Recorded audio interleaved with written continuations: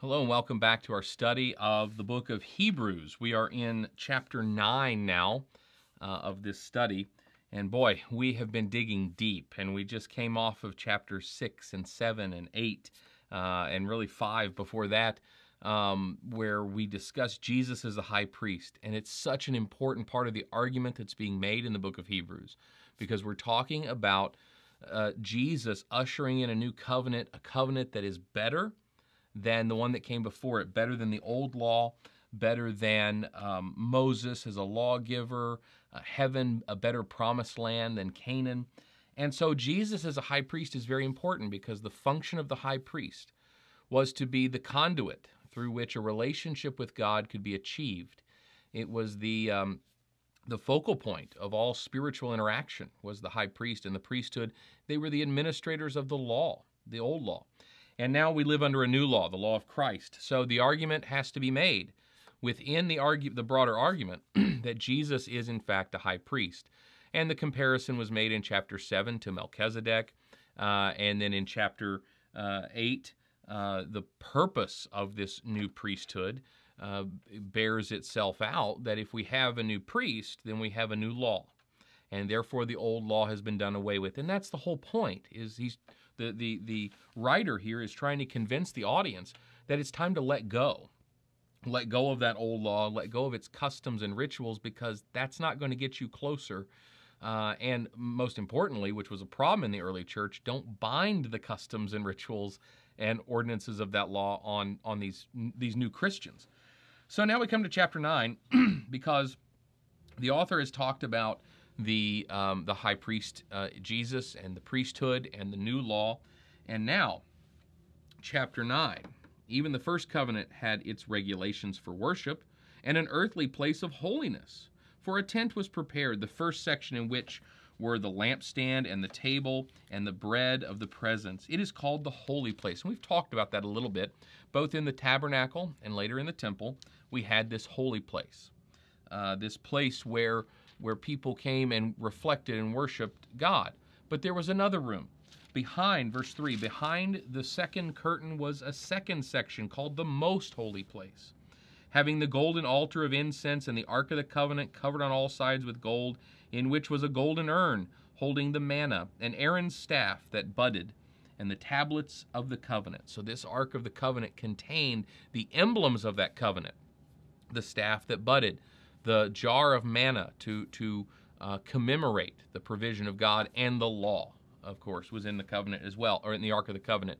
And that ark, before Indiana Jones found it, was in the most holy place. It resided there, because this was a representation of the promise God made, and at this altar, this ark, was where God would dwell and where he would meet with the people through the high priest. Above it, verse 5, were the cherubim of glory overshadowing the mercy seat. Of these things we cannot now speak in detail. In other words, he's saying, you know all this, I'm not going to get into the weeds on it. These preparations, verse 6, having thus been made, the priests go regularly into the first section performing their ritual duties. But into the second, only the high priest goes, and he but once a year, but not without taking blood, which he offers for himself and for the unintentional sins of the people. By this, the Holy Spirit indicates that the way into the holy places is not yet opened as long as the first section is still standing, which is symbolic for the present age. So the author here is making a comparison. You have a holy place that was entered into by the priests where they performed rituals. The second place was separated by a curtain, a veil. And only the high priest could go back there. And he only went once a year. And he never went without a blood sacrifice to offer. That was what was required. The high priest, with the blood, can go behind the curtain, and only at the appropriate time. So he says that's an analogy, because as long as that curtain is there, that first room is standing.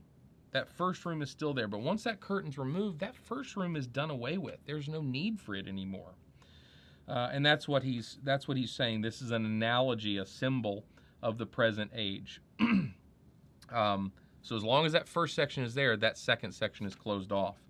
According to this arrangement, gifts and sacrifices are offered that cannot perfect the conscience of the worshiper, but deal only with food and drink and various washings, regulations for the body imposed until the time of Reformation.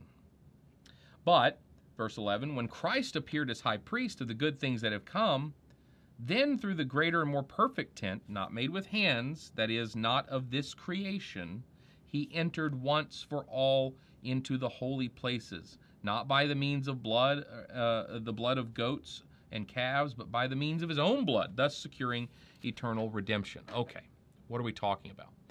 Well, using the analogy of the earthly tabernacle or the temple, you have two rooms. In one, rituals are performed. In the other, a very special event occurs where the high priest enters. He must go behind the curtain. He must be bringing blood, and that is offered as a sacrifice or an offering for sin. But as long as it stands like that, there is always going to be a separation between God and man. And so remember, we've established that Jesus is a high priest. Therefore, we've established there's a new law.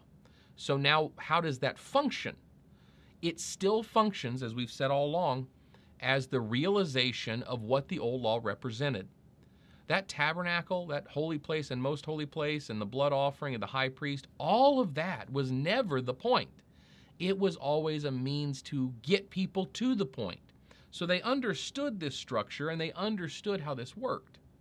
And because they understood that, they could now understand Jesus. It just took some explaining. You see, when you grow up in something and you're so focused on this culture and this law that is around you, when something comes along that's better, or when something comes along that is in fact the perfect realization of what you understand, it's hard to see because you've gotten so ingrained in this holy place, most holy place, offering, etc. You don't see that Jesus himself has entered into the most holy place. Not the physical one. He entered into the throne room of God through his death. And when he got there, he was bringing a blood sacrifice, a blood offering with him, and it was his own blood. So Jesus is the priest, bringing the sacrifice to the feet of God, the sacrifice of himself on our behalf, fulfilling his duty as the perfect high priest and fulfilling his duty as the sacrificial lamb and fulfilling his duty as our Savior. And so he did this.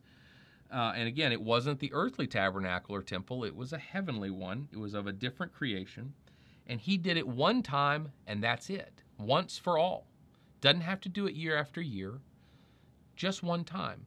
And why is that important? Because the high priest had to do it every year. Because the blood of the bulls and the goats and the calves, that was insufficient. It wasn't enough. It couldn't get the job done. But he did it one time with his blood and secured eternal redemption. Verse 13, for if the blood of bulls and goats and the sprinkling of defiled persons with the ashes of a heifer sanctify for the purification of the flesh, how much more will the blood of Christ, who through the eternal Spirit offered himself without blemish to God, purify our conscience from dead works to serve the living God? The syntax of that sentence is a bit difficult because we speak English and we like things like punctuation and commas and Paul, or excuse me, I say Paul, that's my bias. People think Paul wrote this, but the author, but all New Testament writers didn't do that because they didn't have punctuation. We've had to figure out where the sentences start and finish, and it's challenging. So with Hebrews, which was most assuredly not written by Paul, but out of habit in the New Testament, I refer to Paul as the author, I guess. In Hebrews, in this sentence, in this verse, what we're talking about is a comparison. If this worked for the high priest, if the blood of an animal every year was sufficient to get to at least buy the patience of God against sin for a period of time, well, how much better is it that Jesus brought himself and in his own blood as the sacrifice? Therefore, verse 15, he is the mediator of a new covenant. Excuse me, let me back up. To purify our conscience from dead works to serve the living God. That's the end of verse 14. Therefore, he is the mediator of a new covenant. So because Jesus fills this role as the high priest and as the sacrifice, he becomes the intermediary, the mediator, the conduit of a new covenant. The old law's gone. A new law established a new high priest with a new sacrifice in a new place.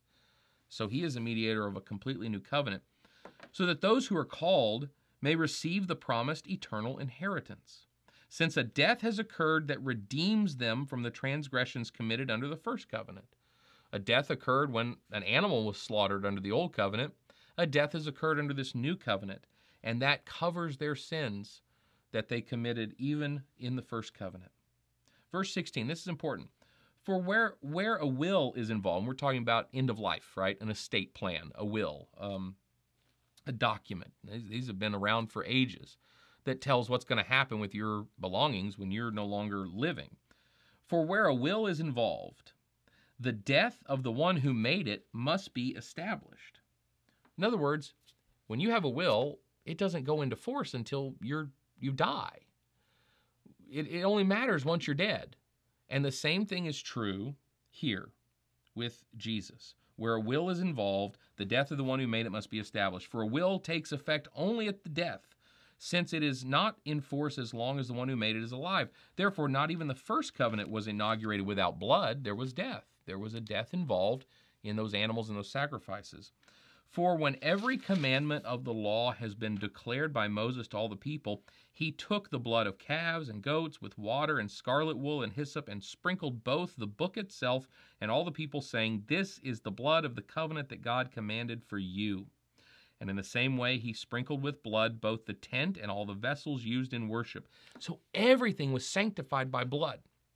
And that was the distribution of the benefits of the will. A death occurred, the distribution of the benefits occurs, and the blood sanctifies. So in the same way, the new covenant is established and goes into force on the death of the one who made the promise, and that's Jesus. And his blood sanctifies everything about our life. Verse 22, indeed, under the law, almost everything is purified with blood, and without the shedding of blood, there is no forgiveness of sins. Sin requires blood. Paul writes, the wages of sin is death, but the gift of grace is eternal life. Where there is sin, there must be a recompense. There must be a death. There must be blood. Verse 23, thus it was necessary for the copies of the heavenly things to be purified with these rites, but the heavenly things themselves with better sacrifices than these. So these earthly representations of heavenly things, a tabernacle, a temple, a holy place, a most holy place, all of those had to be sanctified and purified with blood. If the copies, if the representations require blood, then surely the heavenly realities must be purified and sanctified with blood as well. Without the shedding of blood, there is no forgiveness of sins, and so it was necessary for the heavenly things to be purified. Verse 24, for Christ has entered not into holy places made with hands, which are copies of the true things, but into heaven itself, now to appear in the presence of God on our behalf. Nor was it to offer himself repeatedly, as a high priest enters the holy places every year with blood not his own, but then he would have to suffer repeatedly since the foundation of the world. But as it is, he has appeared once for all. So Jesus fixes all these problems. Purifying and sanctifying everything with blood, done. Purifying and sanctifying the actual heavenly reality that these things represent, done. He dwells with God on our behalf, bringing his blood to the offering place. And most importantly, it only had to happen one time. Only had to happen once. High priests had to do it all the time. For Jesus, only once, because it's more perfect, because it's better. So, wasn't to offer himself repeatedly, because then he would have to suffer repeatedly. But as it is, he has appeared once for all at the end of the ages to put away sin by the sacrifice of himself. And just as it is appointed for a man to die once, and then after that comes judgment, so Christ, having been offered once to bear the sins of many, will appear a second time, not to deal with sin, but to save those who are eagerly waiting for him. So now we have this beautiful hope that we're leading into chapter 10 with, this hope of what's coming next. Jesus entered into that holy place, into heaven through his death, bringing his blood, standing in our place and before the Father, purifying the better temple, the better tabernacle, the better holy place, the heavenly one. And it leaves us to understand that a man dies once and then comes judgment. Jesus died once, but he's coming back.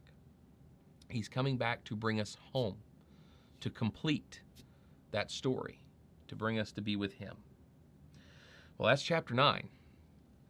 Chapter 10, we will get into that sacrifice and a little more detail building on chapter 9. And then from that point on, this book takes a bit of a different turn. Hebrews takes a bit of a different turn because we're going to use that as the jumping off point to talk about faith and Christian living.